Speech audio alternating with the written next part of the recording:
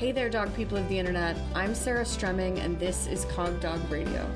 Join me as I share my thoughts, experiences, and cases as I interview experts and answer your questions when it comes to the behavior of the dogs we live and play with.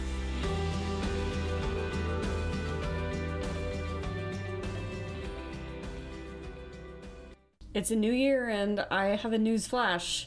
Black lives still matter. I'm looking forward in 2021 to not only continuing to donate to causes that I believe in, but also to providing more of a platform for BIPOC voices in the dog world here on Cog Dog Radio. So stay tuned. Friends, I'm excited to let you know about Connection Summit Conversations. This is 6 candid conversations between Marissa Martino, myself, and occasionally a special guest, covering everything from the human half of dealing with dog-directed reactivity to the importance of play. So check out the link in the show notes. We're getting started soon, and you won't want to miss it. Today on the podcast, I have one of my favorite humans maybe in the entire world. Her name is Lisa Molinex. She's a certified dog behavior consultant, and she currently works as a behavior program manager at Seattle Humane here in good old Seattle, Washington. She has worked in shelter behavior. She has provided support for pet owners. She has basically run the gamut in this field of dog behavior and training. And when I have a question or concern about my own dog's behavior, she's often the first person I reach for. I'm really lucky to call her a friend. You've probably seen her adorable dog Simon hiking with some of mine if you follow me on Instagram. And I just can't wait to dive into this conversation where we discuss the ins and outs of case resolution. What is it? What does it mean? And, can we call a case resolved if the problem isn't quote unquote gone? Or, how do we decide that we get to kind of put that finished stamp on one of our cases? So I hope you enjoy this as much as I did. Everybody, I'm so excited to have my friend Lisa on the podcast today. Lisa, will you please introduce yourself and share your pronouns with everybody? Hiya, everyone. I'm Lisa Molinex, and my pronouns are she, her, and since I'm from California, dude. Perfect. I'm going to call you dude for the rest of this conversation.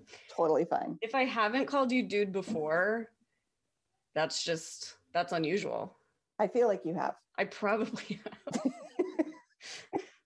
Today, we are discussing something that came up in Patreon. So I had a Patreon question from a trainer who's dealing with some emotional fallout of herself regarding lack of case resolution. So the concern was, how do you as a professional, as a person, deal with when cases don't resolve? And I'm really lucky to be friends with Lisa and to live in the same area. And so we were on a walk and we discussed this question. And I really wanted to have Lisa on the podcast to discuss it with you all, because I think we got into some really important pieces that maybe are missing in our industry, because as we know, our industry is not regulated. And so there's not a standard set of kind of education that anybody gets. And I have to say, the education opportunities that I'm aware of that exist also don't really involve this stuff. So really important, I think, to dig in. The first thing, Lisa, that I think we have to just put on the table is that we as trainers and behavior consultants need to be discussing expectations and goals with our clients right up front. Absolutely. I think that it's certainly something I failed to do for a long time. I think we are in our industry, there's always the battle over philosophy and methodology. And especially as newer trainers, we have that tendency to want to convince our clients that why our methodology is the right way to go and why they want to avoid other things. And they're reading that on the internet as well. And one day, I mean, this was probably, 12, 15 years into my career, I had a client say, everything I've read and everyone I've talked to, they talk about why to use positive reinforcement, why not to do these things. But what they have never said is that it's not going to fix the problem. Is that what's not going to fix the problem? That using a certain method is not going to, for example, make the aggression go away. Yeah. Or, right, that really what the expectation is that we are going to be able to increase what the dog can tolerate before they show that behavior. Yes. That we don't actually make anything go away, because behavior is like energy. It cannot be created or destroyed, right? So right. I like to think of it as basically like water. You can push it around, you can spread it out, you can kind of soak it up, but like it's not going anywhere. Right.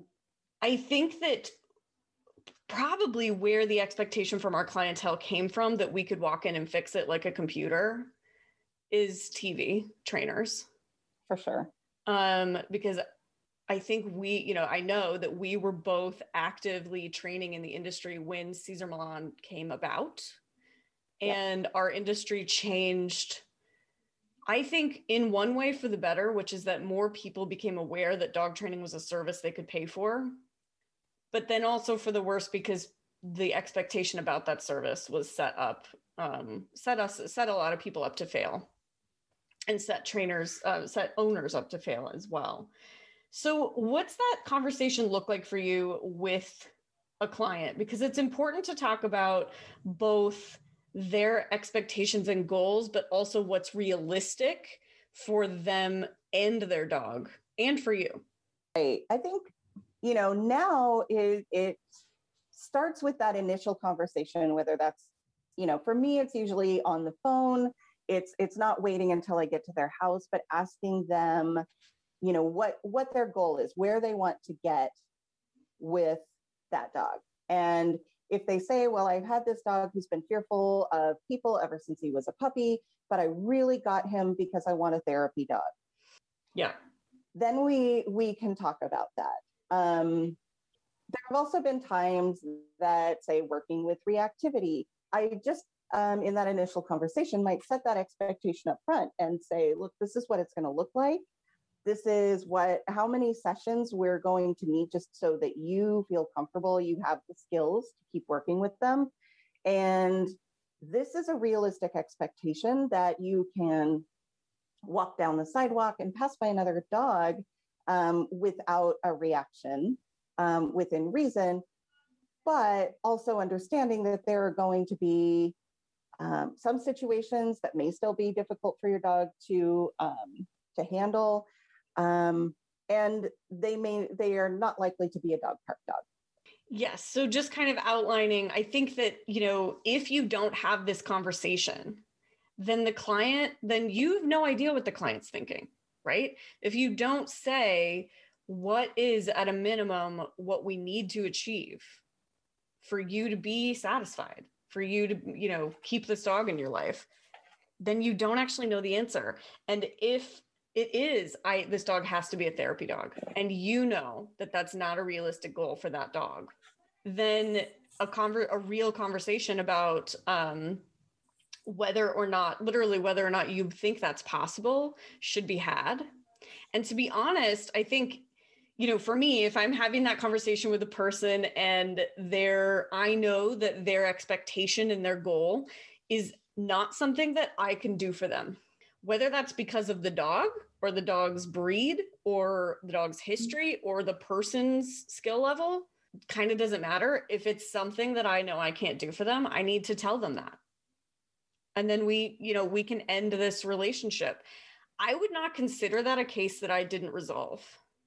Yeah, I agree. I think, taking on a case where we can't meet that client's expectations, and possibly no one can, is just going to lead to a whole lot of conflict. It is. And I think a lot of positive reinforcement trainers might get a little bit almost precious about the case. Like, I can't let it go because then they will go to the other trainer who does the bad things to the dogs. Right. And like, in reality, y'all, if you're taking cases that for whatever reason you cannot resolve, then you're not actually doing any better than if you say, you know, this is just not going to work for us. So setting up those expectations and goals is kind of where we start. But that leads us to kind of, we all need to recognize what we can and cannot do. Like, what is, it's not, sometimes it's skill level, sometimes it's experience level, sometimes it's knowledge. Sometimes it is, this is a client that I don't like for whatever reason, with a dog breed that I don't like working with, that has expectations that I think are unrealistic, or maybe that I think are unfair. Maybe I don't think any dogs should be therapy dogs, right? Okay, so then I shouldn't take this case. And that was a hard one for me when I first started out because I was poor. So I really needed all of the clients that I could get. So I definitely worked on cases that I shouldn't have worked on because I needed the money, and that's real. So you didn't get into this for the money? Is that what you're saying? Shockingly enough, I didn't get into dog training for the cash flow. Wow.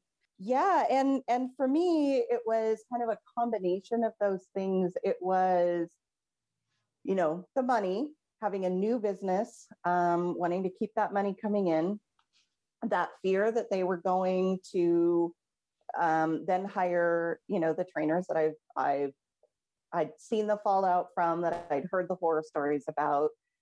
And the third part of that was at the time, I was one of the only positive reinforcement trainers taking serious behavior cases in my city, which was, you know, not a small city. So there was a little bit of necessity. And, you know, I will say that definitely led to me taking cases that I was not ready for. Right. Yeah. It happens. It does happen. It does.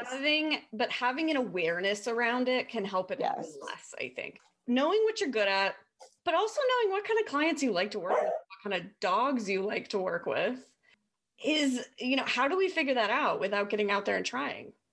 Right. You know, I feel like we kind of don't. Like, you have to get out there and kind of get a feel for it. And that's hard because we are in an industry where that is, we pretty much, even if you got an education, you still learn on the ground. Pretty much what you're learning is in the field about what to do. So let's say you've taken the case on, you're starting to feel like it is above your skill level. Or maybe not above your skill level, but like outside of what you think you can pull off without some outside help, right? So an example might be that you've been working with the person for, you know, several weeks. The dog's made a lot of progress, but the progress has plateaued and you're not really sure, you know, what to do next. Now we can talk about referrals or involving other professionals. So I think in the case plateauing, that's going to be one time that I would bring in a veterinary behaviorist a lot of the time. Do you Absolutely. Have other when to bring in a veterinary behaviorist checklist in your head? I do indeed. Of course you do. My first one, and this is something that, again, this is where it's partially education and partially experience, but recognizing when something is off. Yes. With whether it's that the behavior isn't following a clear pattern, that I can easily identify what the antecedent or the trigger is. Yeah. That, that these events are happening at odd times, not consistent times. And, you know, without being able to identify an antecedent, that tells me that there's often something else going on. I one time had a case of a dog that had been attacked, you know, as a puppy in the litter by its own mother. and had a visible deformity to his skull. Later, the client got the vet records from the original, from the breeder, and the veterinarian said they suspected frontal lobe damage. Interesting. Right? That's then, the point where I said, this isn't going to be a typical BMOD case. Yeah, you think? Even if there weren't frontal lobe damage, Lisa, I would say the trauma in early puppyhood for sure is something we do not talk about enough as being just a major indicator of needing that medical model to be brought in. Yeah, absolutely. But yeah, those are typically my go-tos. And again, if we're working for a few weeks and I've got a client that is just on top of things, that is compliant, that they are really nailing it with the mechanics and all of that, and we've hit a point that we're not as far as I think we should be really at that point. That's another point that we talk to a veterinary behaviorist about meds. And I've seen that kind of unlock that piece sometimes. Totally. And make a big difference. It can make a really huge difference. And for me, at this point in my career, I'm there sooner than later now. I'm like, because I kind of know that my plan is good. And so if I'm not seeing results quickly with the plan, then it's either not being implemented correctly, which is something that I need to be able to observe, or this dog needs drugs. Yes, absolutely. I mean, I am the same. I was, maybe 10 years ago, it was like, well, let's see where we can go. But if it's pretty clear to me that dog is, when it's anxiety related, when it is along those lines, and that dog either is not finding relief in the home, they can't escape those triggers. There's way too many triggers going on. It's all the things. I do then talk to clients about the fact that these meds aren't going to fix the problem, but they are going to help us make progress faster because we are providing some relief from that stress. So the dog can actually learn. Right. And I think you just hit the nail on the head as far as why I go there sooner than later is because I don't see behavior cases, generally speaking, I don't see cases where the dog's life is perfect and easy and ideally set up for his breed, right? So we don't get calls from, I've got 40 acres and a border collie and he does farm chores with me every morning and he's free to do, you don't get a call from that person. You get a call from, I have a border collie, I live in downtown Seattle. The entire side of my apartment is glass. He can see everything. Yes. He's dealing with constant sensory input and I need help, right? So to me, the kindness that we do for these dogs is like, listen, your situation sucks a little bit. So we're going to help you cope with your situation from a medical side of things. I mean, I know exactly what my life needs to look like to function without drugs. And can I tell you how hard it is to achieve? Sometimes it's impossible. It's impossible. Yeah. Right? Yeah. Because I'd need to live in the woods with no noise, not have to work. I mean, none of this is real. It's not real for me. It's not real for, one of my dogs is on medication. I am not ashamed of that. She needs it. Yeah. And part of why she needs it is her circumstance. Right. She could have a life where she didn't need it. But that life wouldn't be with me. And guess what? You'll rip her out of my cold dead hands. Okay. So that's where we are. And I think, just normalizing, bringing that veterinary behaviorist onto the team is a smart thing to do. Now they're all pretty much able to do telemedicine or at least vet to vet consults. They are accessible to you, whether there's one in your area or not. And it's a really good idea for us as trainers to make some relationships with those people so that they can really be on our team. So, but when do we refer to another trainer? When do we say like that? I don't have this. This is not for me. You need to go over there. I know for me at this point, it's not usually about I can't handle this, which we're going to kind of talk about why in a second, because it's not because I'm like almighty. It's because I have enough resources. But I will sometimes read an email and go, I don't want to do this.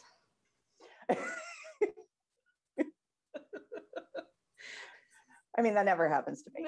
No, never for you.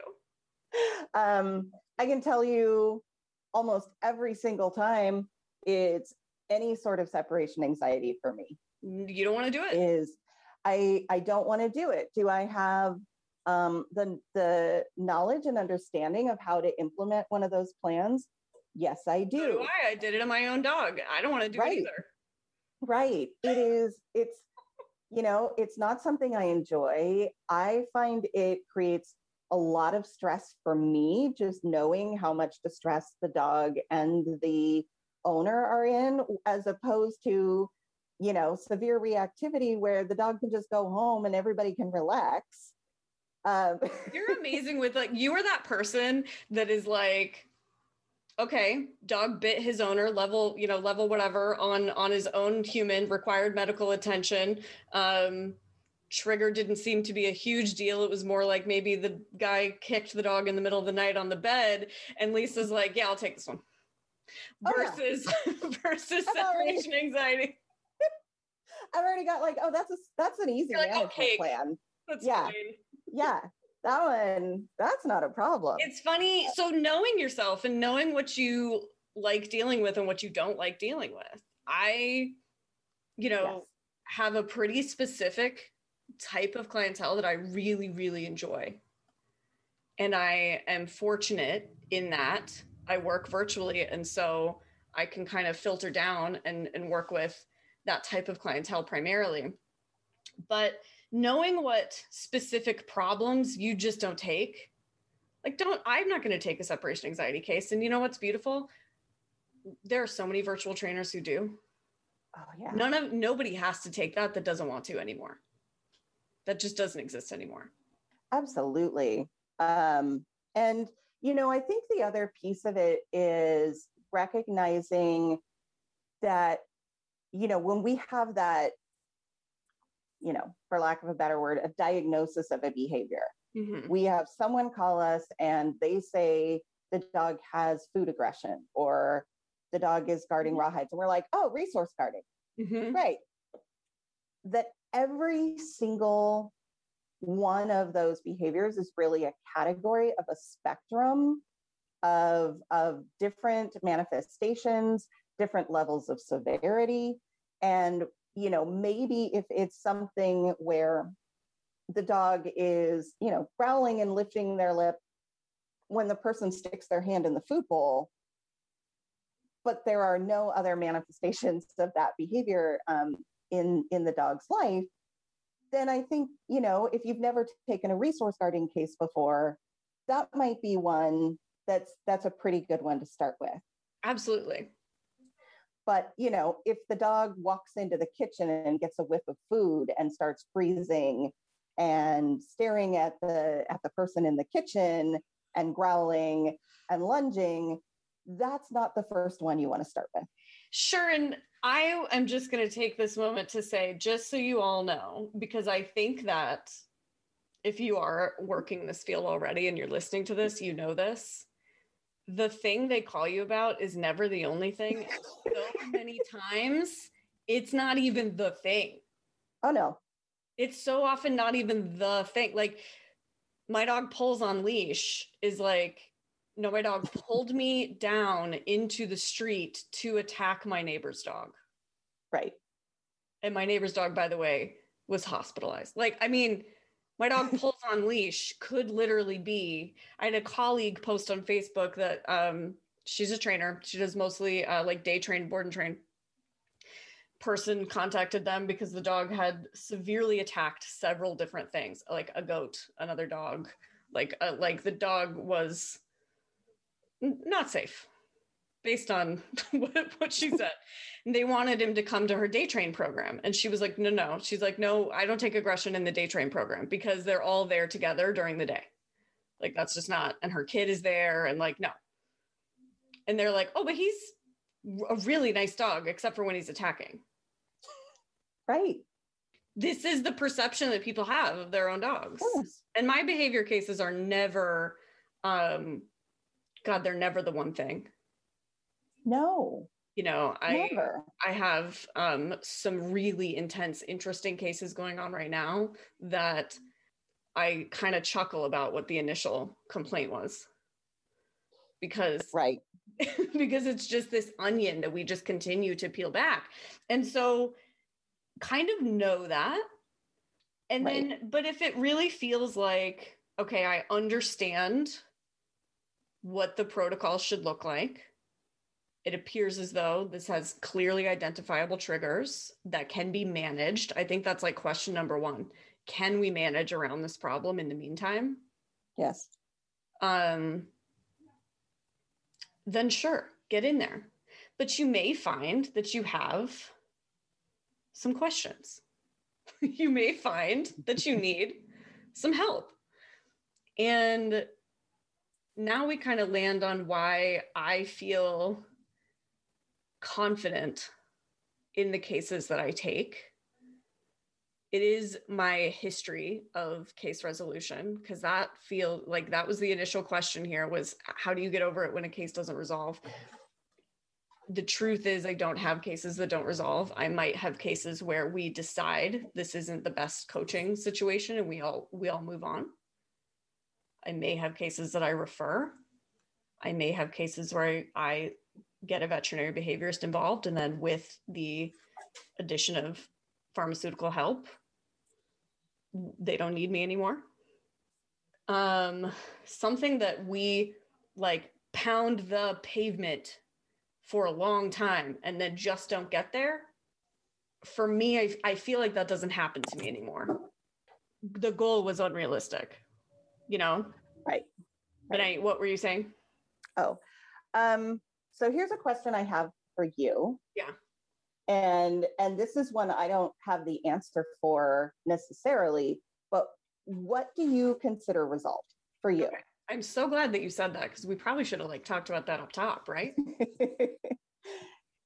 That client goals have been met, number one, and that the dog's life is better. That the dog isn't constantly dealing with things that are hard for him. Right. So on the dog side is that the dog's kind of behavioral wellness has been attended to. And then on the human side, that their goals have been met. Now, I will frequently have clients who have a competition goal for a dog who may be ill-suited for competition. That happens all the time, actually. And what I say to them always up front at the top is, we may not meet your competition goals. Here's what I think we can do. And then, so to me, because we always have that conversation up front, and then frequently throughout, if the dog doesn't get back to competition, that does not feel like a failure to resolve to me. Right. And it's probably case specific. What are your thoughts on that? Yeah, it's interesting because, I was thinking about it, and, now I'm in shelter behavior. Mm-hmm. And that's an entirely different animal, no pun intended. When I was when I had my business and I was taking private clients, they were also usually a different type of client than you work with. Yes. And so, oftentimes my goal was to first get the behavior to a manageable level, again, for the dog's behavioral wellness and quality of life, and for the clients, so that, it wasn't so urgent for them, which meant they weren't going to be either going to that trainer that could do harm or giving up on the dog. Mm-hmm.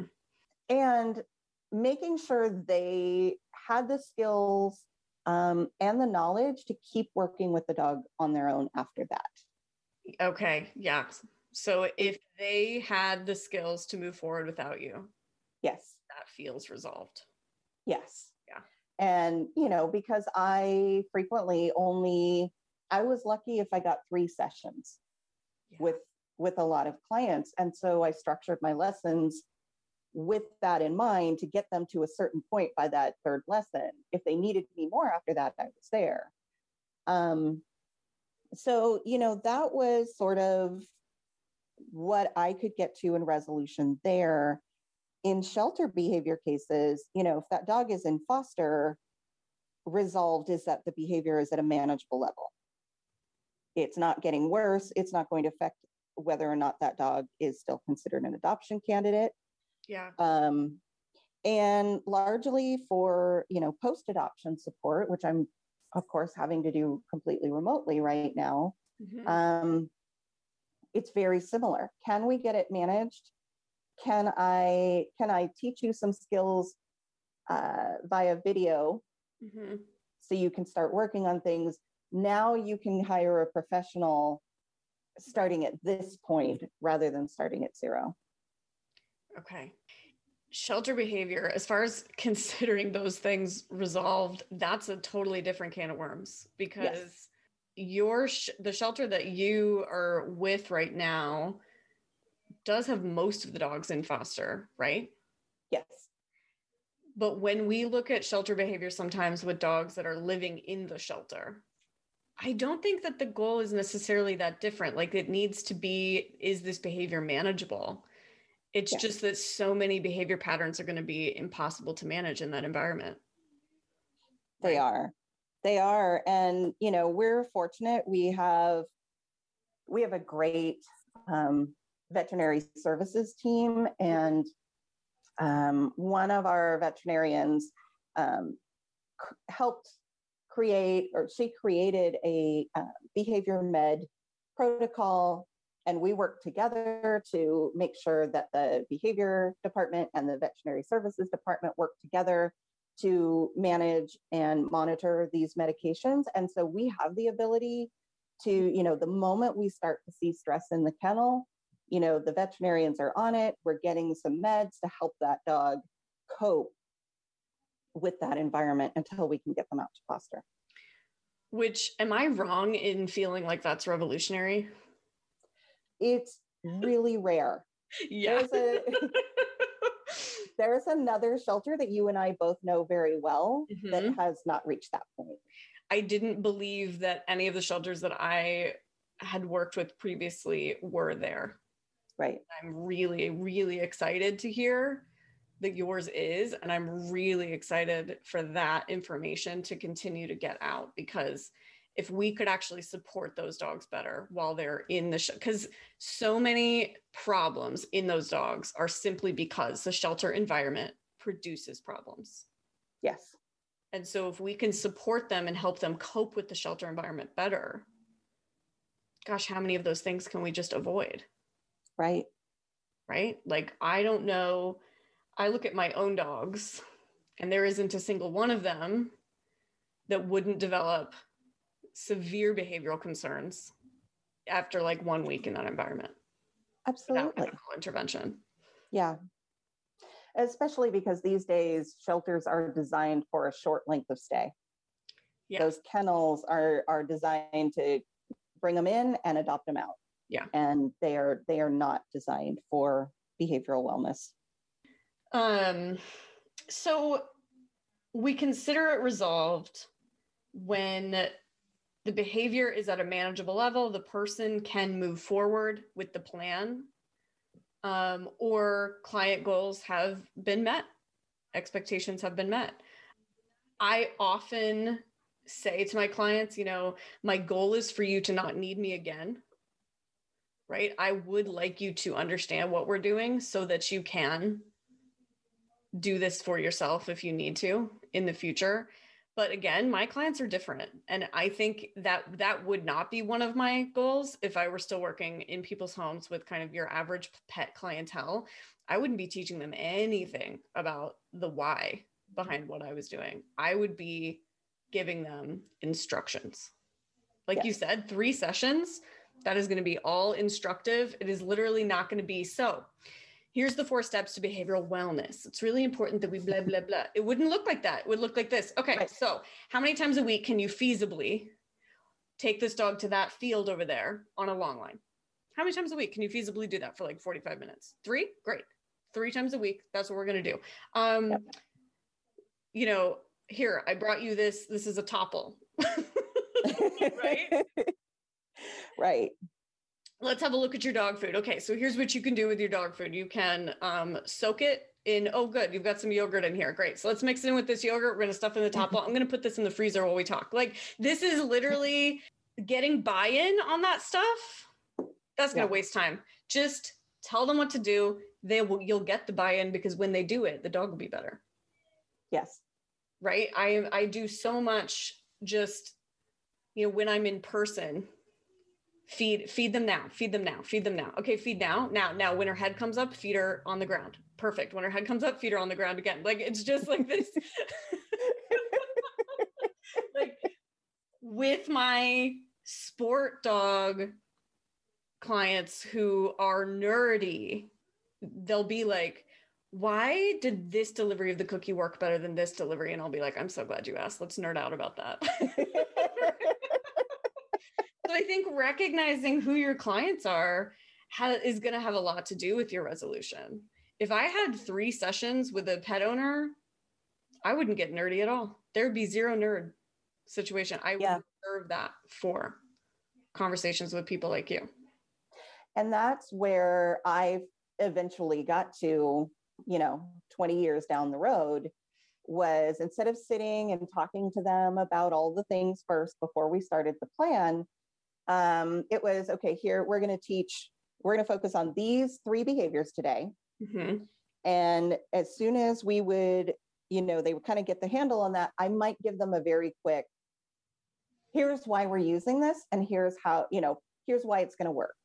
Mm-hmm. And it would be like 2-3 sentences, boom, we move on to the next one. Mm-hmm. And if they expressed any interest, then I would say, tell you what, I'm going to send you a couple of links. I've always got handouts. I've always got links.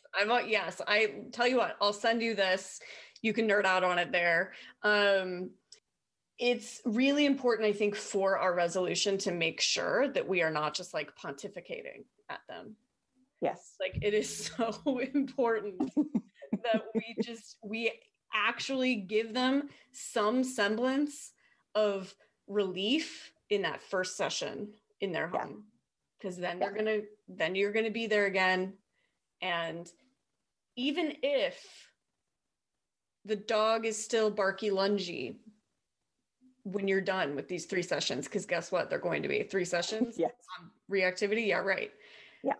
But now if the person's got equipment on the dog that allows them to control them a little bit better, that isn't causing more reactivity. Yes. Right. So I'm talking non-painful. I'm talking, I love a nice front connection harness on pretty much anybody. And the dog is able to cross the street with the owner and eat a cookie. You've just given that person the gift of managing around another person with a dog. And so that is resolution. Yeah. So I guess it's interesting because we kind of came up with a definition, but we have 3 different scenarios where it looks different. Yeah. Because I think it's so case specific whether something is resolved. And you're going to get clients too who are with you for a long time. Yeah. And you're never going to like stamp done on it.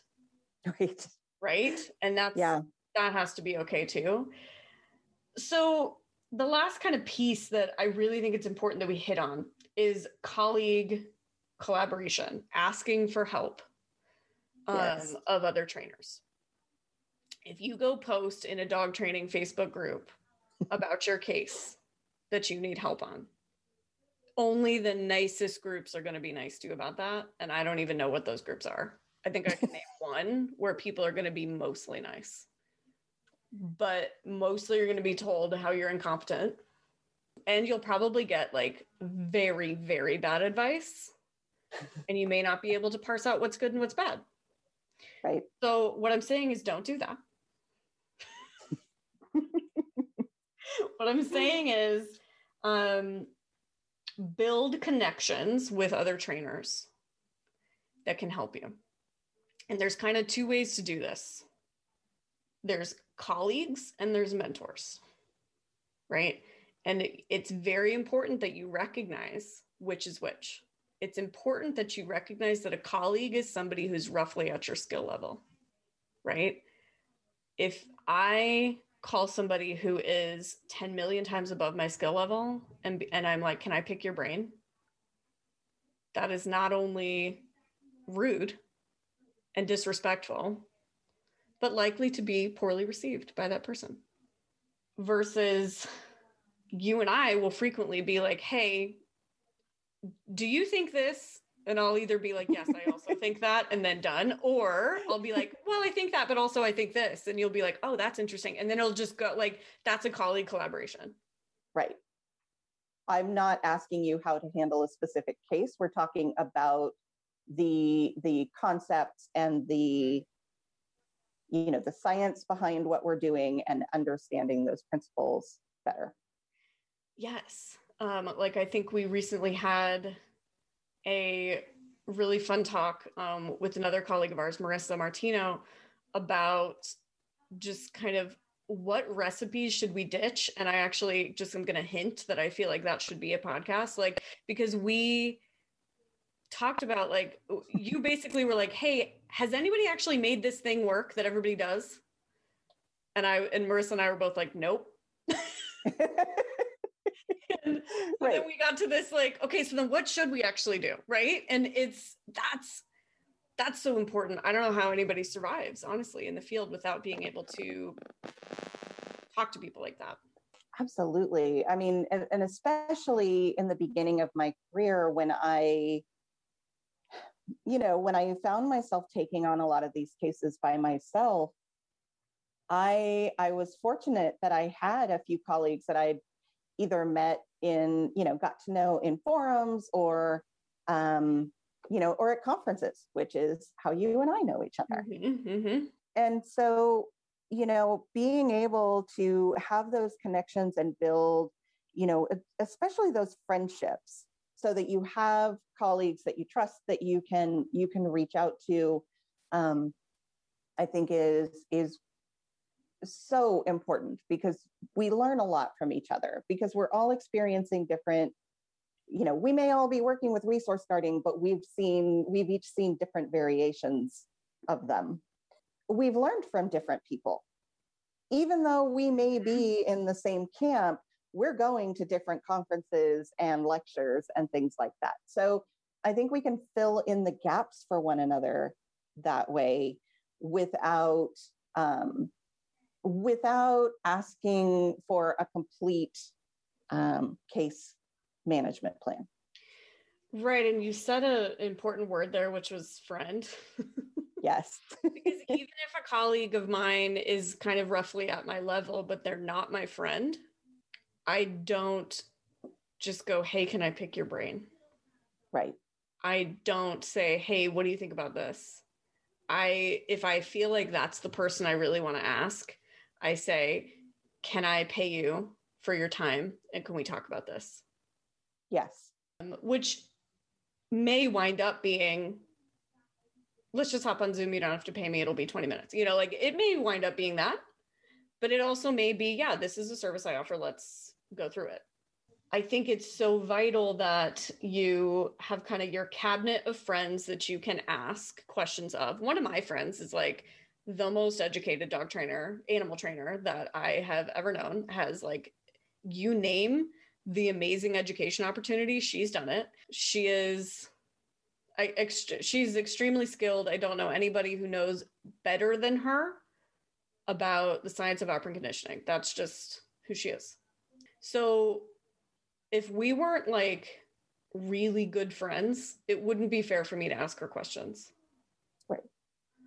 I do ask her on a rare occasion, and you know why it's rare? Because I just get slapped every single time because she's so much smarter than me. So it's a little bit punishing, even though she's very kind. She never makes me feel bad on purpose. It's just like, oh, I really should have known that. I didn't know that. Oh my God. So I just asked her a question the other day about, when it gets really complicated, sometimes I need a little bit of help. Like, Lisa, I love you, but I wasn't going to ask you this question because you don't do dog sports. And she 100%. doesn't do dog sports either, but she has. And it was a really specific question regarding Felix's expectation of reinforcement. And basically, essentially, if I've built an expectation of a toy being there, then the closer we get to the potential of the toy happening, the more of an idiot he is. And I have already worked through this problem like 3 separate times, but it keeps showing up in other ways because every time I think that it's okay to just like casually hand him a toy at the end of the session and let him play with it by himself, I'm wrong. And then it's bleeding into my obedience because he thinks the dumbbell is a toy. I mean, it is a thing. And I was like, dude, I need help on that. And she made it really clear. But if she were not somebody who I have, been drunk with on New Year's Eve, like I would not be fair for me to ask her that question. So Right. it's just, like you need to know where you stand with this person before you say, hey, can I ask you a question? Yeah. And I have certainly, reached out to you about some things and we've discussed some things, but, as we know, my dog has many challenges and there are things that I recognize, even at the level I'm at, even after doing this for 20 years with him, that I feel are, I am going to need some help with. Mm-hmm. And I have reached out to you and asked about hiring you. Yeah. Because even though we're friends, even though we're colleagues, that level of help that I would be asking for. Right. It's not just, can I ask you a question about a concept? Yes. Yeah. It's, I need your help coming up with a behavior plan and helping me to implement that. And that takes a lot more time. That's time that could be spent working with other clients.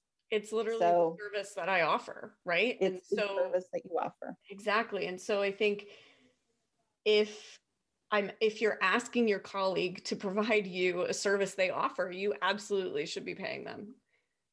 And if you are asked, you should also take that person's offer to pay you rather than be like, oh no, we're buddies. Because then it builds resentment. It builds a problem. When you need a mentor though, like when this is above your head and above everybody else's head around you, and there's no one in your area that you can send this person to, right? Because I think a lot of trainers find themselves there. They're like, if I leave this person, I know where they're going and I know what's going to happen to their dog, but I don't know how to help this person. There are trainers and behavior professionals who offer consultations on cases. So there's that, but there's also the possibility of saying, I would like to refer this up to a person, but is it okay with you if like you take on the case, it is now your case, they pay you, can I be involved to learn, right?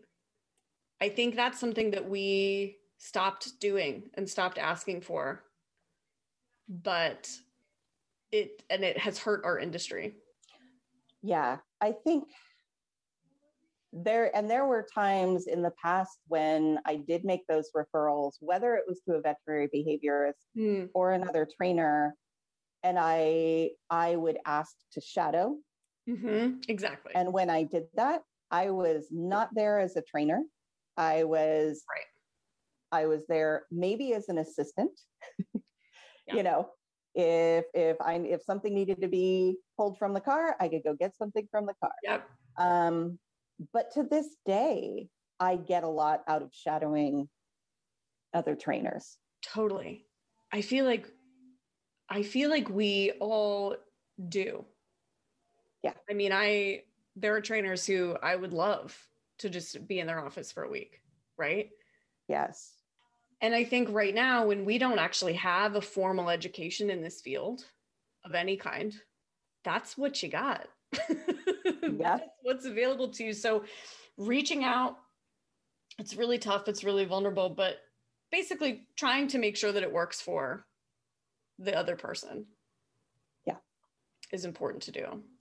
Yeah. And so I think what we're saying is that case resolution is individual and defined, specific to each case, specific to each trainer. But in that initial expectations and goals conversation, you are getting an understanding of what resolution will look like. And then it's basically get in there with confidence, right? Like I do also think sometimes trainers are like afraid they can't make this work and therefore not giving it their best. I think that happens sometimes, that they're like, well, you could do this or maybe that. Like, don't do that. Walk in with confidence, tell them exactly what needs to happen.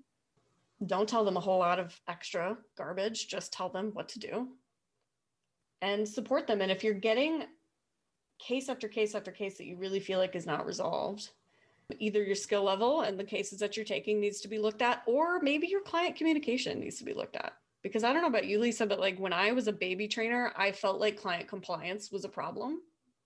Right. And I don't feel like it's a problem now. And it wasn't, and that's not just about my clientele, because a lot of people will point to that, because it wasn't a problem for me either in the pet world when I was still doing that. Because that's just communication. It's communication, and it's working within that client's abilities. Yes. The example that I love, that I bring up all the time, is, are you going to coach this client to clicker train the dog to lie on a mat when it hears the doorbell, which, by the way, it already has a strong association with the doorbell and it's going to go apeshit when he hears it? Or are you going to suggest a baby gate? The number of times a client was so blown away by the baby gate. It's so cute, right? It's like, we think of gates as like a standard part. I walk through like 2 gates to get anywhere in my house. Right. We even have like a fancy one. I mean, come on, like it's part of the decor. And so no, and don't feel like that's a failure. That is not failure to resolve. That is resolution. A baby gate. I mean, when the answer can just be a baby gate, pat yourself on the back and take your paycheck and love your job. My God. Absolutely. That's a good day in dog training right there. When the answer is a baby gate, that is a good day in dog training. That might be the title of the episode.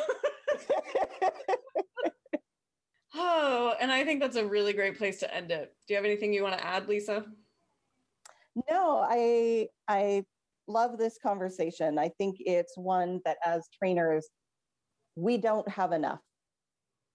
We don't get this, I think, in a lot of the continuing ed that we go to doesn't acknowledge these pieces, but there are things that we all have learned are true. So yeah, we learn them through trial and error, which I wish we didn't have to, but right now we kind of do. So thank you so much for talking about this with me. Thank you.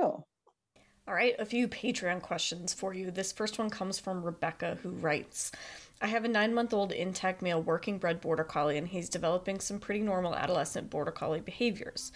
The main one that I've been working on is leash reactivity. He's always been a bit uncertain around other dogs while he's leashed, but it started to get worse a couple of months ago with full-on barking and lunging. I've been working him through your Barky Lungy 101 protocol, and that has been helping, but I was curious about management in the meantime, especially if we're hiking. Most of the time, he hikes off leash, but sometimes I need to leash him due to leash laws. When I see or hear other dogs coming, I pull him as far off the trail as I can and do food scatters. I let him look at the dogs, but mostly try to keep him busy eating. However, it sometimes isn't possible to get him far enough off the trail. My management strategy here has been to pull out his frisbee. He's very toy obsessed and will absolutely ignore other dogs when his frisbee is in play. Note, I know this doesn't mean that he is comfortable around them. My concern is that I'm going to raise his arousal state even more when he sees other dogs because he's anticipating his toy, when my final ideal outcome is that he's relaxed and doesn't care about them. So far this hasn't happened, but I want to be prepared if it does. Do you have any suggestions for handling that if it does happen, and or suggestions for other ways to manage him when we can't get a lot of distance? He loves food, but a steak is not going to stop him from barking at a dog when they're passing 10 feet away. He is comfortable with other dogs when he's off leash. And she kind of goes on to give us some more information about the fact that he is pro-social when he is off leash, and that he can handle a class as well. So, Rebecca, you're doing a lot of really common stuff that I think is not helpful. And I think you know that, which is why you're writing. Number one, I would not hike him where there are leash laws. So if you have the option to hike him places where he can be off leash, I would consistently do that. And the reason is he's exhibiting a behavior problem in a really specific scenario, which is hiking on leash, which means that I would not put him in that scenario. This upsets people when I say it because they're like, well, eventually he's going to need to do it. Yeah, eventually he is going to need to do it. And today he's telling you he can't.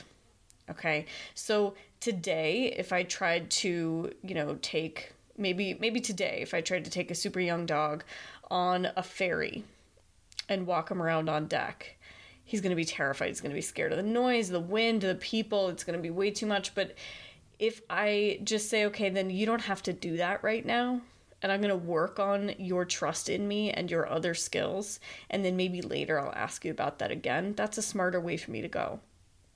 You, generally speaking, do not make things better by putting the dog in the situation that he cannot cope with.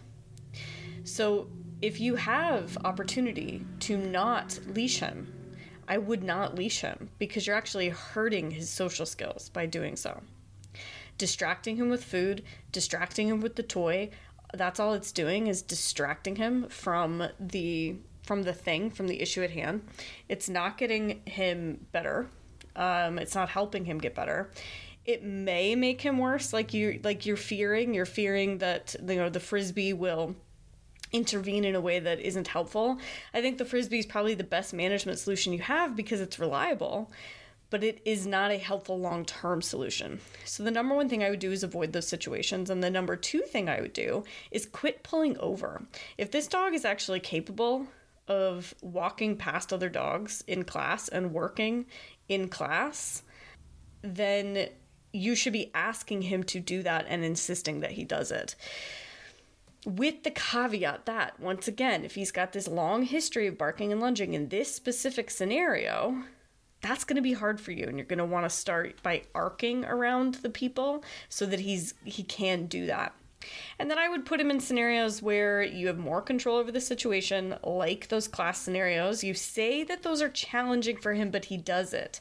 So if those are challenging, then that's an okay split, right? If he's still successful, but it's a little bit hard, that's an okay split. Whereas you're pushing him way over threshold by putting him on the leashed hike scenario. So hopefully that helps Rebecca.